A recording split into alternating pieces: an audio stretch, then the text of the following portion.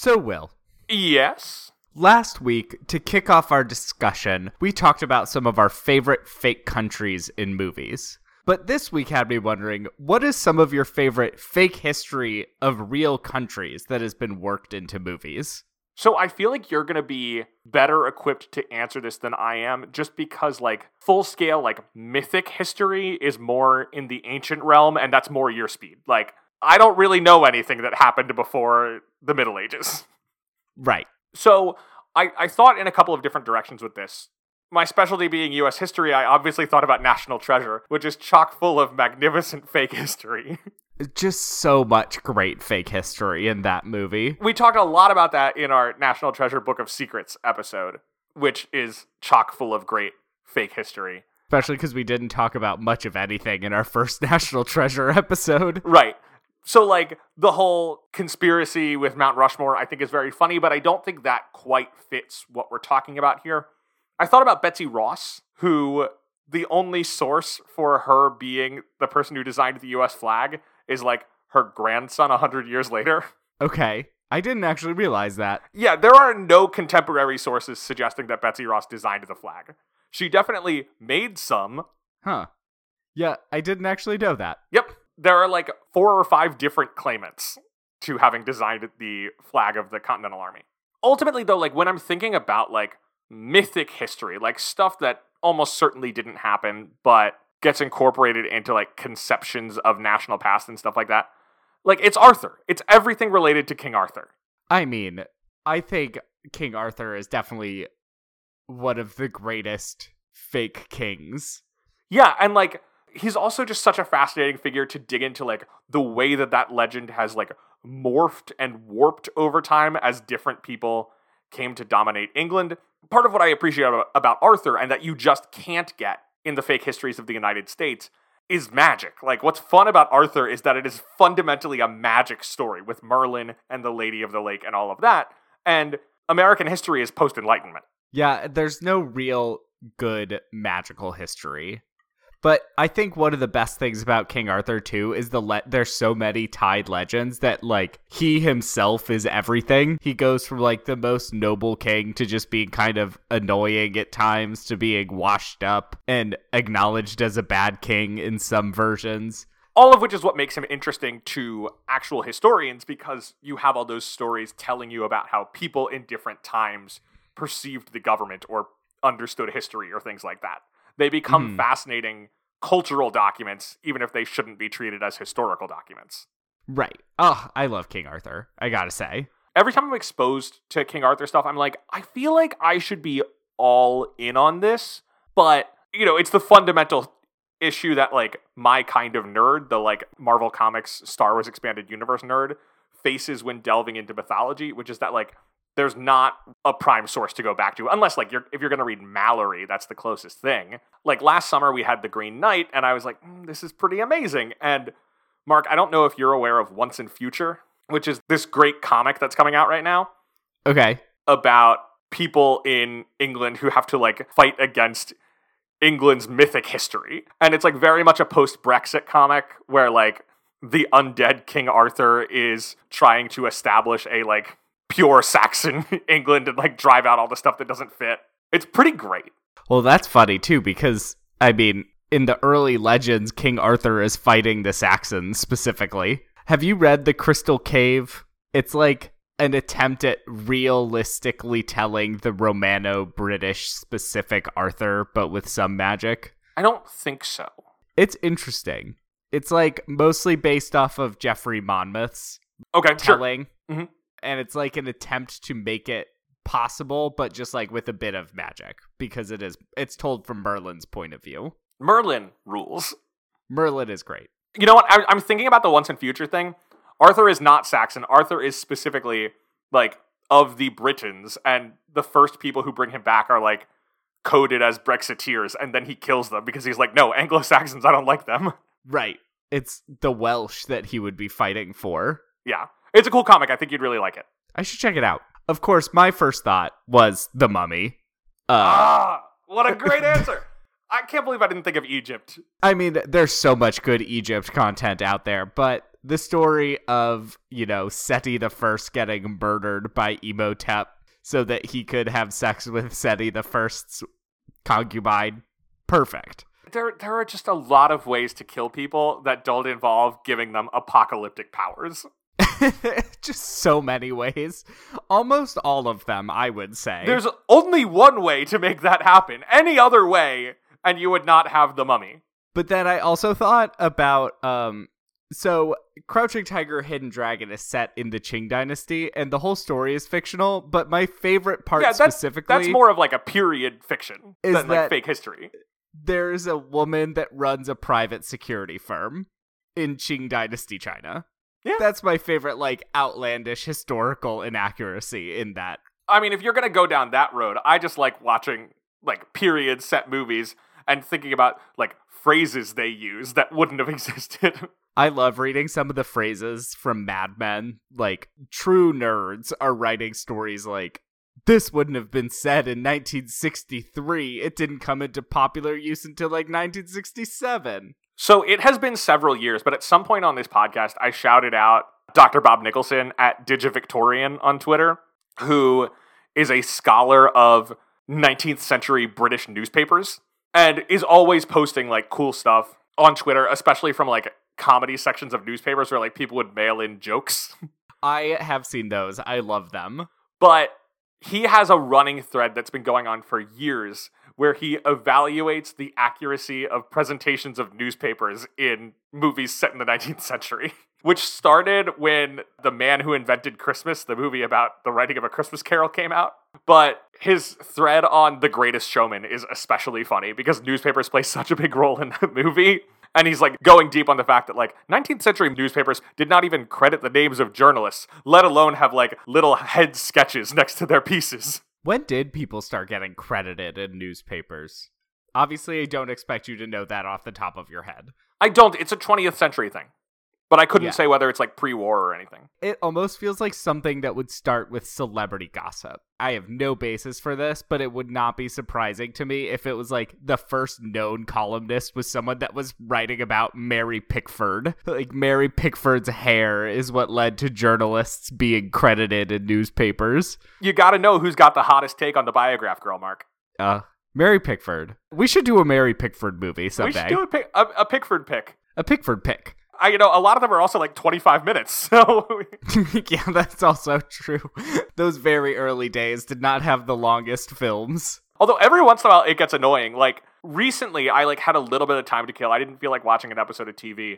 And I went on HBO and I was like, what Chaplin shorts do they have? Like, I could knock out a Chaplin right now. And all of them, it was like 40 minutes, 40 minutes, 35 minutes. I was like, I need this 17-minute, the tramp falls down a set of stairs and we're done. Just find the train running at you and watch that on repeat. The train coming into the station. I do think A Trip to the Moon is on HBO, and that's like 10 minutes. I have watched A Trip to the Moon. I haven't. It's interesting. I did once look at the Wikipedia page to see if there was any romance. Kinda. There's some sexy moon aliens. It seemed like there wasn't enough to justify an episode. No, not when it's only 10 minutes long. That's if we're like, really, we have 30 minutes to watch and record an episode for tomorrow. Right, that's when we would do that. Yeah. Even then, I would still be like, we've got 20 minutes. We can watch The Immigrant. Is that a Chaplin one? It's a great Chaplin one. Okay. One of the things I love about The Immigrant, which is from like 1917, is that there is a whole sequence in it that is about the awkwardness of figuring out who is going to pay the bill at the end of a meal. And it's nice to know that that particular experience is more than 100 years old. I love watching people fight to pay the bill. I think it's always very wholesome and also hilarious. Yeah, it's this whole sequence of like people like faux being like, oh no, of course, let me do it. I've seen people physically like brawl to put their credit card down, and that's what I always find very funny. Because the awkwardness of like who's gonna pay is just uncomfortable. Especially in a situation where it's like you're having lunch with old friends of your parents and everyone knows that they're gonna pay, but you still kind of have to like reach for your wallet. You have to put on the show of it. And if they're nice, they'll stop you early and just say, we'll pay.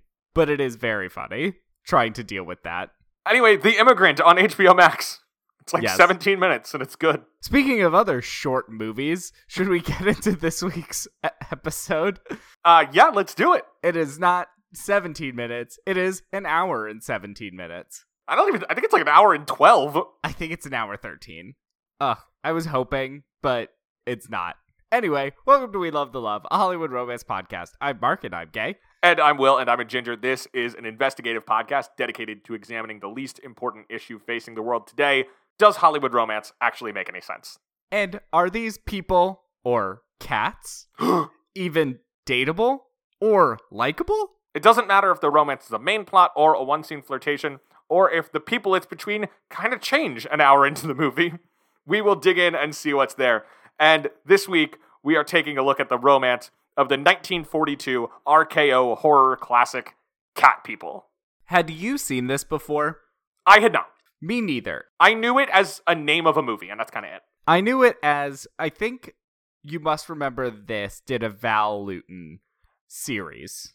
So I re-listened to it. They did a Val Lewton episode. It was episode 3 of You Must Remember This. Okay, so I listened to that, and that is where I first learned about Cat People, but I'd never seen it. And Yeah, I was going to interested. ask you sort of to walk us through why Cat People, because I wrote into our schedule Psycho or other horror movie, and then you wrote in Hereditary, and I said, great idea, we did it 3 years ago. My memory is not great, friends. And then you said, what about Cat People? So yes, talk to us about Cat People. I must have listened to that episode, like re-listened or something relatively recently, or maybe it was brought up again in the Bela Lugosi. Probably. Val Lewton certainly would have come up. Yeah, so I think it may have been mentioned in that, and I just know of it as like a very early on B-movie horror film that kind of helped to kickstart that genre as we know it, and both of us have enjoyed some of the movies. I mean, it helps set the stage for the Dark Universe in its own way. Except the Dark Universe are the Universal movies from the 1930s, and Val Lewton kind of looked down on those. I thought that those movies were more in the moved into the like 40s and 50s, but I guess it kind of did span all of that time. So the originals are all like early 30s. So Frankenstein, Dracula, The Mummy, those are all like 1932, 1933, around that window. Mm-hmm. Some of the sequels come out over the course of the 30s, and they're kind of trailing off. The monster movie trend is dying until in 1941, Frankenstein and Dracula were re-released as a double bill, and it was like one of the biggest movies of the year. It did hugely. And so then Universal starts putting a bunch more stuff into development. That's when they start developing like the Wolfman and all the second generation Universal monsters. Wolfman comes out 1942, the same year as Cat People. And at RKO, they say, you know what? This horror thing, it's not going away. It's a good way to make money without spending a lot of money. And so they put Val Lewton in charge of that division, and they say, make us some horror movies. And I always was intrigued because that comes up a lot, is this movie started the trend of not showing you the monster. And it was mostly the result of budget, but that's such an important part of horror to this day, of hiding the monster. It's really what sets the RKO movies apart from the Universal ones. Right, like we don't see the cat until like the last 30 seconds. And also it is just a leopard, it's not like a monster. Excuse you, the Panther is the beast of the apocalypse. That zookeeper was saying some of the weirdest things about panthers. Not even the zookeeper, he is like the janitor at the zoo explains that panthers are the beast of the apocalypse because in the book of Revelation, there's something about like a leopard that's different. And he's like, doesn't that look like a leopard that's different? Well, I mean, isn't a panther just a leopard that is different? Yeah, like genetically. Yeah. Well, I mean, I can't remember. Panthers are not a species. Correct. They are, a melanistic color variant of the leopard or jaguar. But they are just a leopard that is different. So he's kind of right. He's not wrong scientifically. Yeah. So, again, now you know panthers are the beast of the apocalypse. So, tell me, like, how did you experience Cat People, or what did you think of it? I was really into it at first, because it's so ridiculous. It kind of dragged in the middle, and then it's only an hour 13, so I don't know how they managed to make it so slow in the middle. But I am glad we watched it, because I do see how it set the stage for a lot of later horror. Yeah. I watched this over 2 nights because I looked at the runtime and was like, 72 minutes? I can start that at like 10:30 and still be done and in bed by midnight. And then I watched half of it and I was like, never mind, I'm tired. Yeah, I can see that. So the first night when I watched the first half of the movie, I was like, this is kind of boring. And it felt like they were almost trying to do like Hitchcock or something like Gaslight even.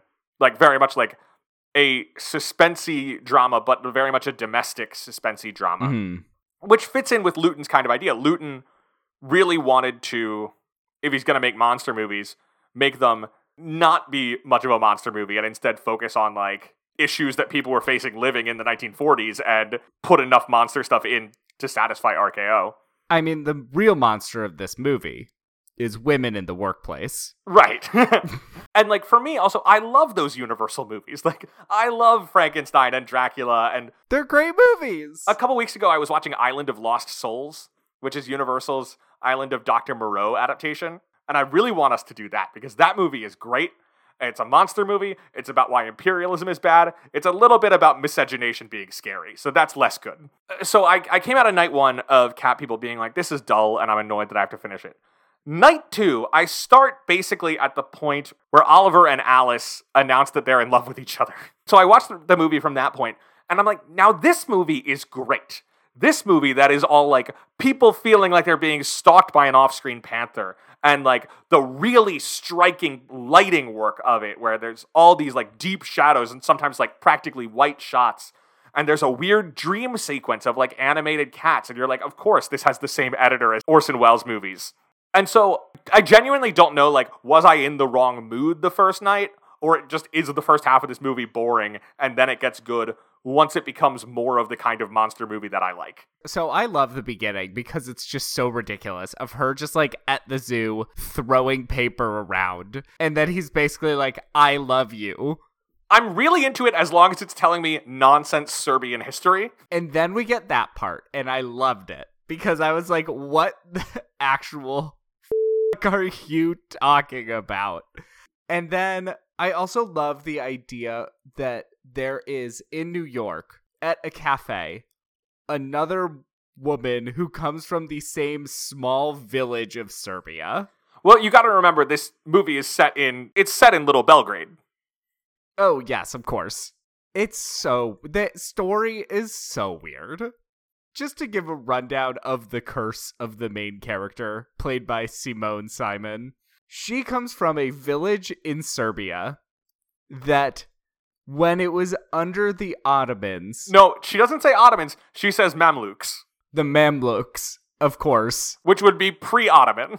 Yeah. But I'll let that one kind of slide because I will allow for European characters and American screenwriters conflating Muslim empires. Yeah. They're wrong, but I'm not surprised. That is a very good description. Yeah, so under the Mamluk rule, which never reached Serbia, the good Christian Serbians in this mountain village were no longer allowed to openly worship and fell into Satan worship, which then gave the women the power to turn into cats. It says they became witches. They became witches. And they then had the power / curse to turn into a cat anytime they experienced intense emotion. And as a result, she never kisses her husband, which I guess presumably means they're also not having sex. They're like definitely not having sex. 6 months into their marriage. Yeah, no, they are absolutely not having sex. That's the subtext of this whole movie. Yeah, I mean, the villain here is women in the workplace and also sexual repression in a marriage is bad. Sexual repression in a marriage is bad, but it's also like the ostensible protagonist, Irena, is a woman who is like terrified of her sexuality. She's terrified of expressing herself romantically or sexually because of the fear that it could lead people to die. It's so wild. Oh, and then good King John of Serbia shows up and like tries to kill all the witches, but the curse remains. He also, in the movie, it is said that he drove the Mamluks out. Like, there is this, it's a very interesting reading of Serbian history and all of this, of good King John who drove out the Mamluks and discovered that they had left behind people worshipping witches instead of the Lord God. Like, to be fair, the 1940s were a very different time in Serbian history than people living in the post-1990s. I don't know if you can call this a reading of Serbian history, because no one ever opened a book. That is true. For what it's worth, King John of Serbia is sort of a real person. His name was Jovan Nenad. He was known as Jovan the Black because of a birthmark that he had. And he was the leader of the last independent Serbian state before the Ottomans took over. It's just so wrong that it can't be the same person. I feel like it has to be, though, because, like, King John butting up right against the Ottoman conquest. I mean, here's the thing. You throw a thing at a dartboard in the 1940s, king in name, they're probably going to come up with John, but... The fact that she has the statue is also so weird. The statue of King John astride a horse with his sword held up vertically and a dead cat slid almost all the way down to the hilt. Pretty cool statue. Cool statue. And when we meet her, she's at the zoo. We're told she's in, like, fashion design or something, right? Yeah, that's why she's doing all those sketches all the time. But she's sketching, like, a brooch that is a sword going through a panther. And she's doing that based off of looking at a real panther at the zoo. Yeah, you want to make sure that it's accurate. This is the first of Val Lewton's horror movies at RKO. And it's the kind of thing where he had been working for David O. Selznick for a long time as, today, basically what we would call, like, an assistant producer. He wasn't getting a lot of credit for stuff that he did, like working on big movies where he helped design scenes in Gone with the Wind and stuff like that and didn't really get credit. A lot of this stuff about Val Lewton comes from that. You must remember this episode. And he was put in charge of making these low-budget horror movies for RKO, and this was the first one that they put together, shooting it largely on pre-existing sets. Like, all of the interior apartment scenes in this are the sets from The Magnificent Ambersons. I mean... It does explain why a single woman working in fashion design somehow lives in a magnificent palatial apartment in New York City. Yeah, that's why, because it's the set they had. There are different stories about where the idea for the movie came from. The director, Jacques Tourneur, said that Val Lewton called him to make the movie after the RKO studio chief was at a party where someone told him to make a movie called Cat People. The screenwriter, DeWitt Bodine, said that they were tasked to come up with horror movies, and he's like, look, werewolves being done at Universal with the Wolfman. Vampires, overdone. Zombies, overdone. No one's done anything with cats. And I would say it's probably because cats are a little less scary. Yeah. Now, in Island of Lost Souls, which is 10 years before this, they do have the Panther Woman. I mean, if you do have a cat, like a were-cat, I feel like it has to be a woman. They specifically described Simone as being chosen because she had, like, a kitten face. They said they needed something that was very sweet to really capture the horror of, you know, there's a cat-like quality, but she doesn't want to be the monster. By all accounts, she was kind of difficult on set, and you look at basically any movie that Simone worked on, and there are stories of her being difficult on set to the point of having been fired off of her first movie in the United States. In that case, she said she was stirring up trouble because Marlene Dietrich told her that a star is only as important as she makes herself out to be.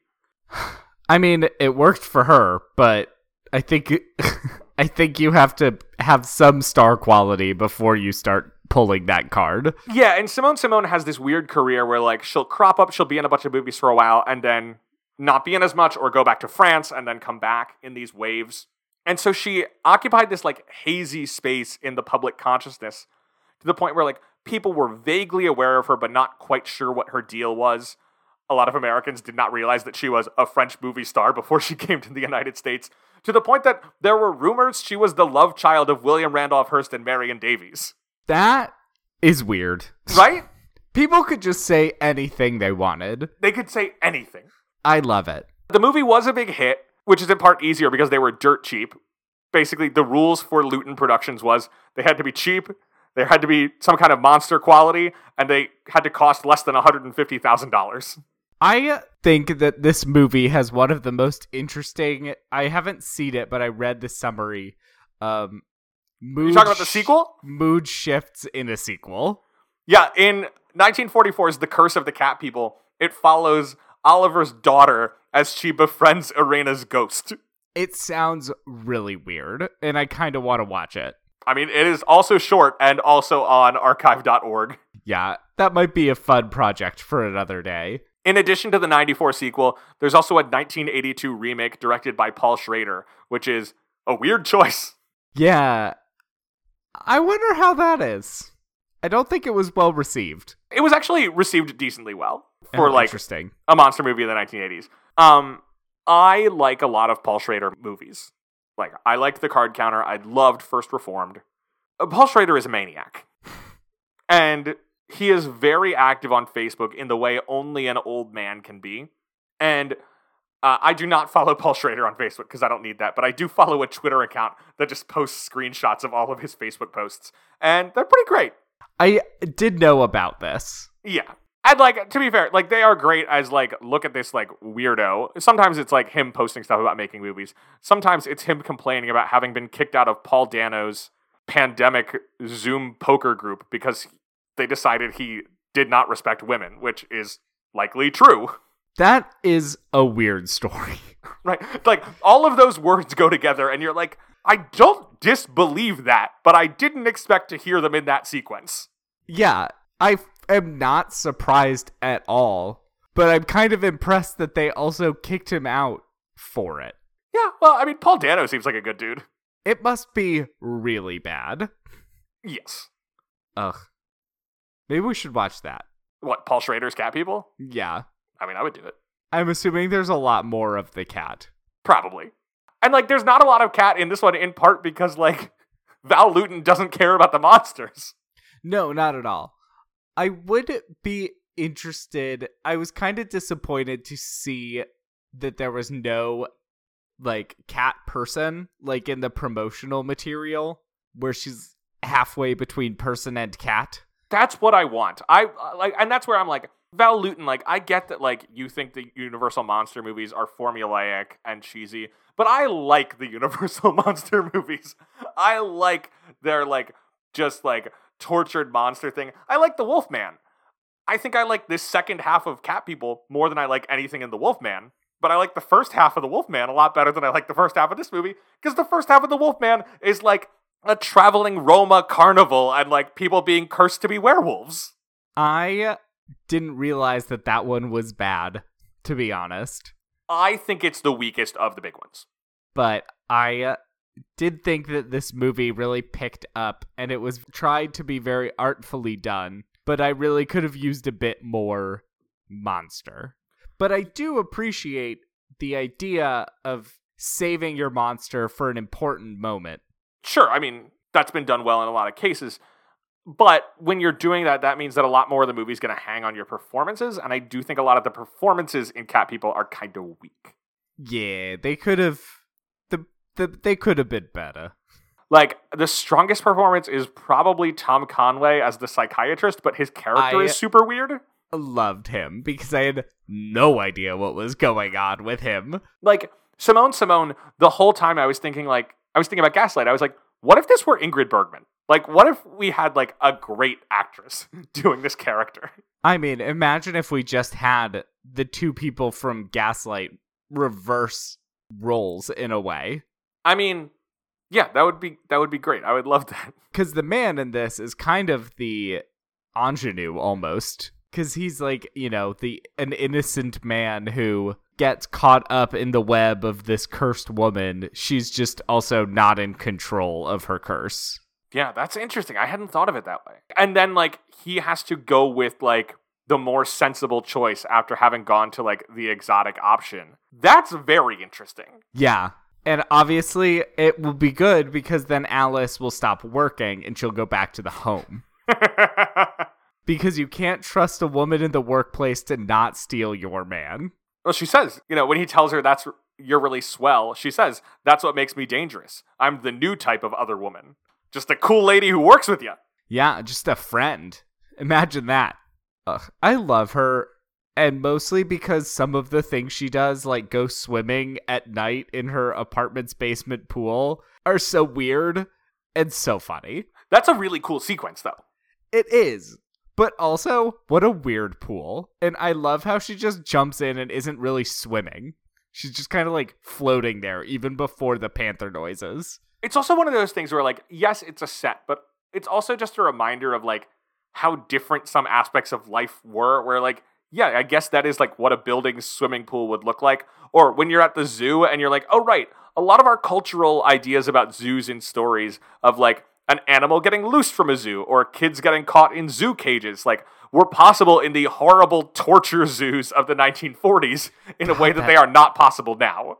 That zoo is so depressing. And, like, today, yeah, it would be weird if a kid got into where the lions are. But in a zoo like that, obviously that could happen. Especially if you have the groundskeeper just leaving his key in the cage. Well, I mean, you would run away too if you saw the Beast of the Apocalypse. Oh, what? His song was so weird, too. I don't remember it, but I just remember being confused by it. That man made zero sense at any moment. Well, sense is our main goal, so I think we should probably move on to talking about the romance of cat people.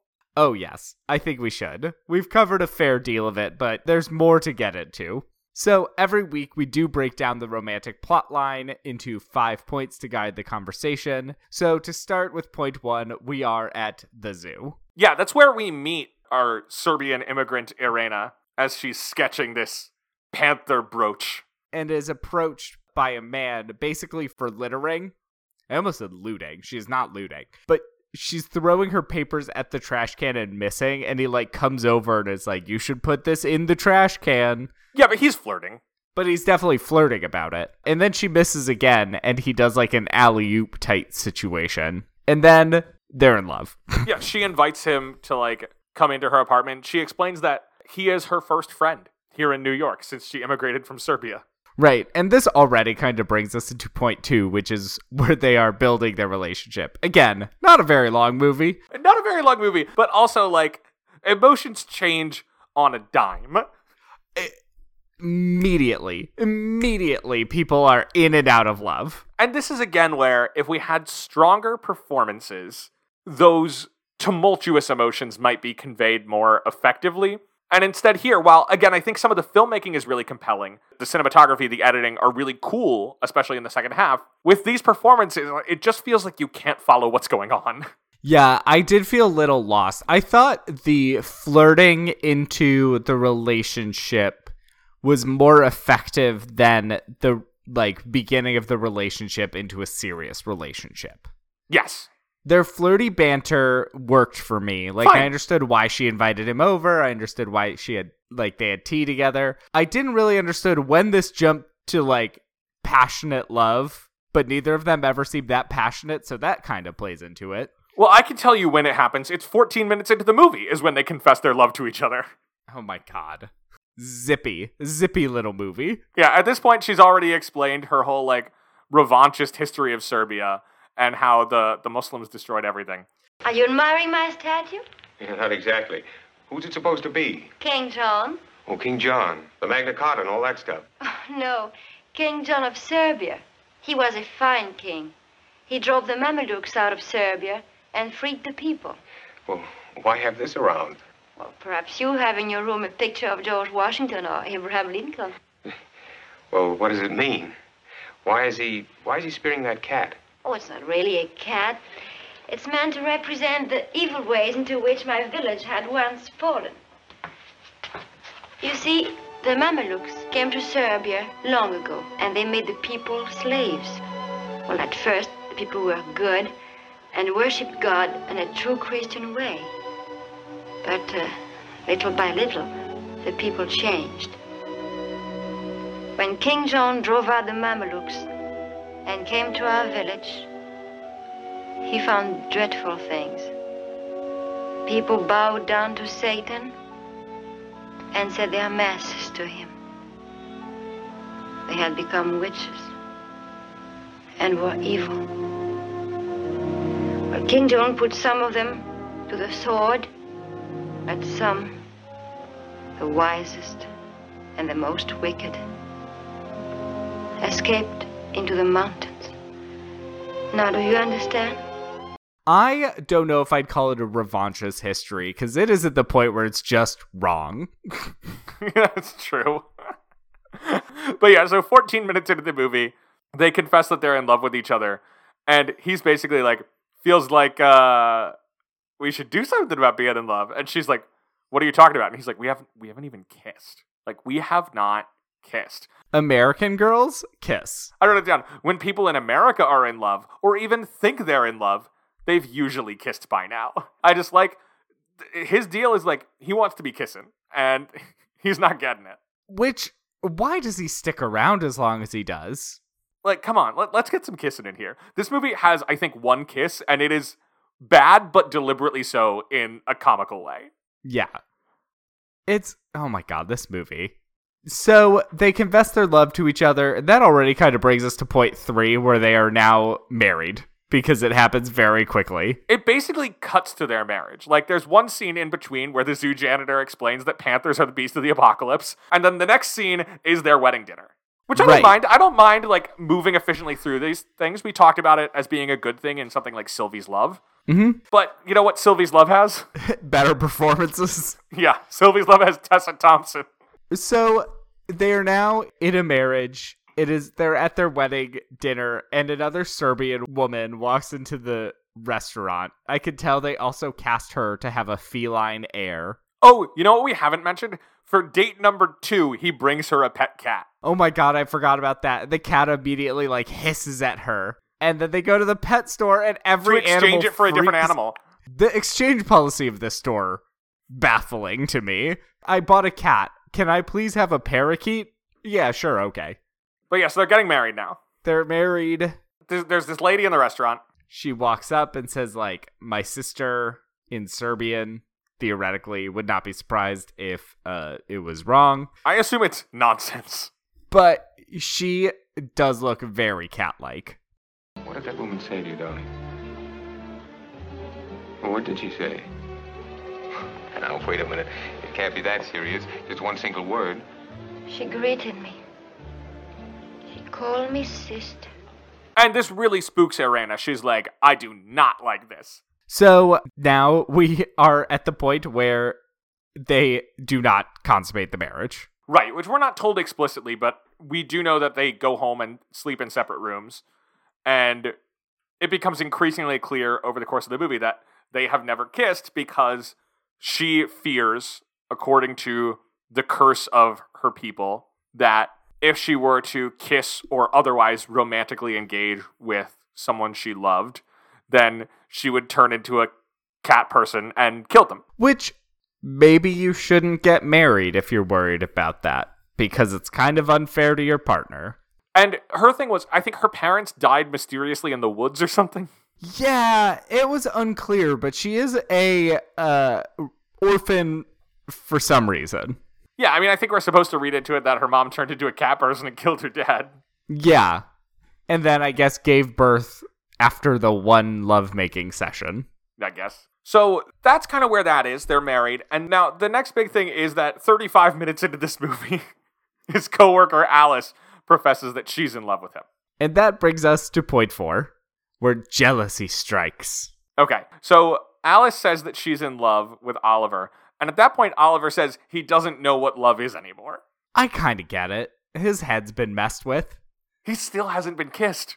He still hasn't been kissed. He does have the kind of rational idea of sending his wife to therapy. Yeah, very progressive, 1942. He gets a psychiatrist who does not seem like a very bad psychiatrist. No. He's just kind of weird. Yeah. But I think that's more on the performance than the actual character. It's a strange character. But it's great. I love him. But he, like, kind of is, you know, the rational man and says, like, oh, your fear about this is actually tied to childhood trauma in a classic Freudian move. Now, Tom Conway does play this character in a later Luton movie and references having dealt with a very troubled woman, which doesn't make sense because he is killed in this movie. Yeah, he died. He's the only one that dies. I guess it's like how in the book of The Lost World, they bring back Ian Malcolm because that character really popped in the Jurassic Park movie. Oh, right.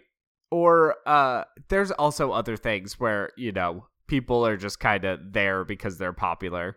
But the first major turn in their marriage is because of Alice, where he gets the reference for the psychiatrist from Alice.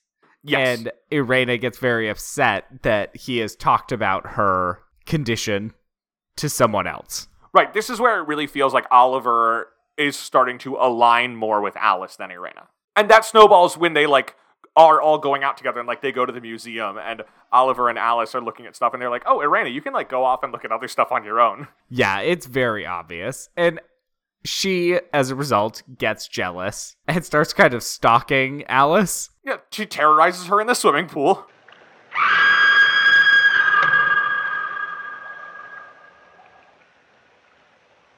What is the matter, Alice? What, Bobbitt, Miss Moore? Gee whiz, dearie, are you all right? It's nothing. It was dark down here, and Mrs. Reed coming in unexpectedly frightened me. I'm terribly sorry. Now, don't go. I'm coming right out.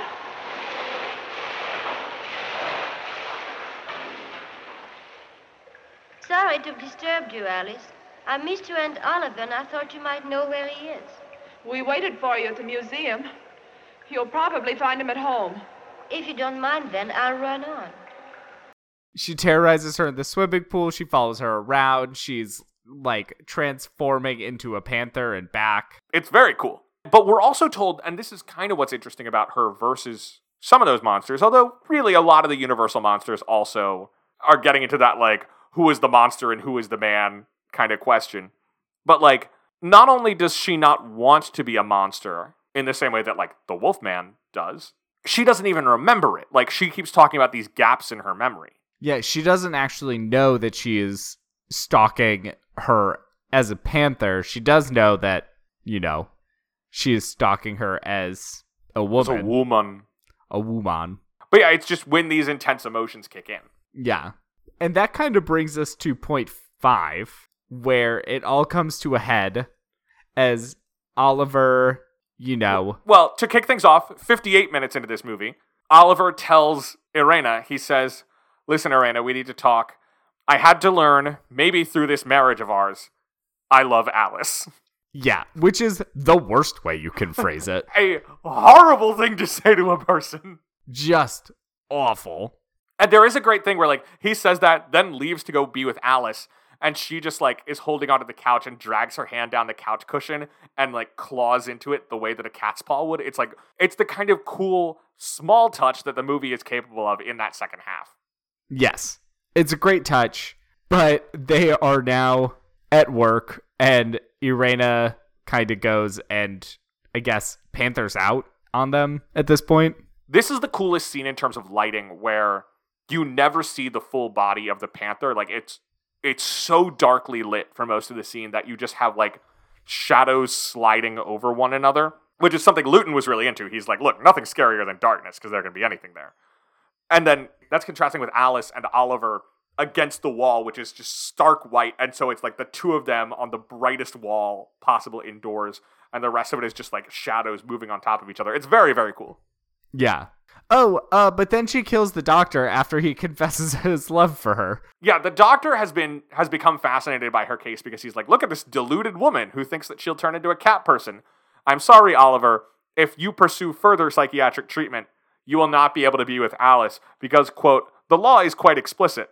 One cannot divorce an insane person. Oh, right, because at this time, basically, a husband can lock up his wife with no real reason, but it does mean that he cannot divorce her if she is in the mental hospital. Right. It's a real catch-22. But yeah, instead, the doctor just kisses her. He's trying to convince her. She's like, I can't kiss anybody. I will turn into a cat lady and murder them. And he's like, only if you're in love with them, right? And she's like, maybe? And he's like, well, are you in love with me? And she's like, I don't think so. He's like, well, then kiss me. And he goes to kiss her. And it is a horrible kiss, but it feels deliberate. Or she's completely unresponsive. She doesn't actually move her body. Her eyes are wide open. It's like he's trying to make out with her and she is a statue. Yeah, I mean, there's some bad kissing in all pre-code or post-code movies. But this is deliberate. Deliberate. But then he dies. Yeah, she does turn into a panther and kill him. The Which we neighbors don't find his see. body and are extremely relaxed about it. Yeah, weirdly so. This is a weird movie. He has a sword in his walking stick, and he like tries to fight her off, and in the process, during the fight, they both get stabbed, and she like runs off and makes it to the zoo before like staggering to her death outside the panther cave. Yeah, because she like lets the panther out for some reason. And now Oliver and Alice can be together. Yeah, because she dies by panther attack, and then the panther dies. Hooray! Hooray! I'm glad we watched this. I am too. I think it's a good like hole in our movie history that we've filled. I think if you've seen none of the monster movies, I would go to the Universal ones. Yes. But this is a cool thing to have in conversation with them. I also just love Oliver's line of, she never lied to us. It's like, I guess. I don't think it was an issue of lying. Like, she believed it to be true, but she wasn't like, I am a cat person. She was like, this Right. could happen. I just think also that if you cannot express your love for a person you are marrying in a way that they like, such as if they want to kiss you and you can't kiss them, maybe you shouldn't be together. I also think if you're trying to figure out whether you are in love with someone, marrying a different person is not the move. He's not a great guy. No. So, do you find the romance of this movie believable? Yeah, it's broadly believable. It's broadly believable for the time, but also the performances are not selling me that hard. I am feeling like a 7 or an 8 on this.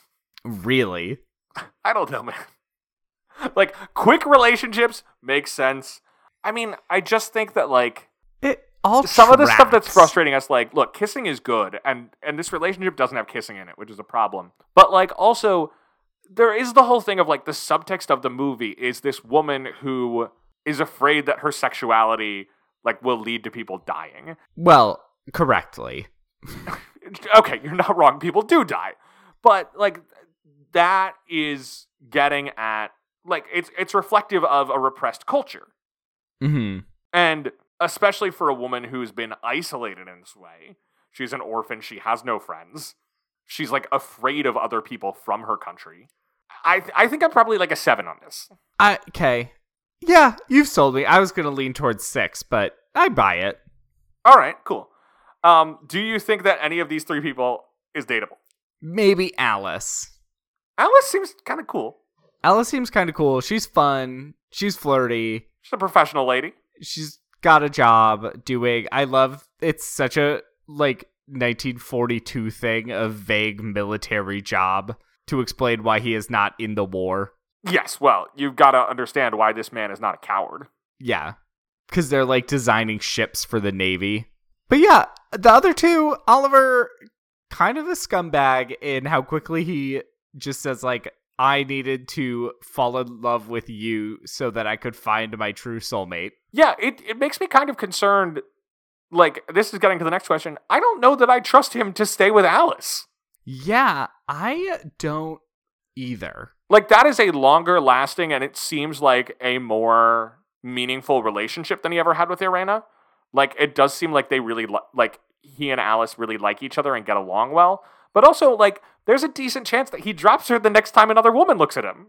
Yeah, I don't think they'll stay together. I don't think Irena is dateable because she is cursed by an ancient evil. Yeah. If you did have to pick someone in this movie to date, who would you choose? I don't know. They're all kind of weird. Like, I'd want to say the zookeeper guy, but also I think you're not religious enough for him. I don't think I'm religious enough. I'm gonna go with just Alice. Yeah. I was trying to think if there was anybody else. No one else has enough of a presence. And even the people who don't, like, sometimes we'll pick someone who just, like, popped on screen, but, like, had one line. There's nobody like that, even. Yeah, because, like, I wouldn't want to date the other Catwoman. No. It's got to be Alice. Now, Will, many of the movies we cover are made into musicals. Should there be a cat people musical? As always, I want to hear your answer first. Yes. I think that it actually could be very fun to have a domestic drama musical heightened even further with the introduction of an ancient evil curse that causes her to turn into a cat person. Yeah, I just wonder, I wonder how you would do the actual cat stuff, because I think the strongest stuff in this movie is its cinematography of suggestion. Yeah. They don't give us the satisfaction of seeing a person in a cat person costume. Using a live panther every night. Oh, and they just kill a panther every night on stage. Yeah. That sounds sustainable. There is not a Cat People musical, but for the 1982 remake directed by Paul Schrader, they had an original song, a Golden Globe nominated original song, written by David Bowie. Oh, weird. It's called Cat People, Putting Out Fire. Well, now I have to go listen to that. Don't you? Wow. All right, Will. I think that's about it for Cat People. If you are interested in Hollywood history and have an hour and 13 minutes, I'd recommend it, but if you've never watched a classic horror film, there's better places to start. Do Bride of Frankenstein or Dracula, I am really jazzed about Island of Lost Souls these days. But Bride of Frankenstein is probably the gayest of them, so I always recommend that. Speaking of gay movies, next week we are going to be talking about the brand new film Fire Island, which will be out on Hulu. Until then, you can follow the show on Facebook and Twitter at Love the Love Pod, and you can email us questions or movie suggestions at lovethelovepod@gmail.com. Make sure to rate, review, and subscribe, especially on Apple Podcasts, to help other people find the show. All right, Will. What is the best piece of dating advice we got from Cat People? Kissing is really important, and a relationship that doesn't have kissing in it, it might not last. My advice: you can flirt and clean up your surroundings at the same time. That's the environmental choice. All right. Until next time, I'm Gay. And I'm a Ginger. So between the two of us, we know everything there is to know about romance. Bye!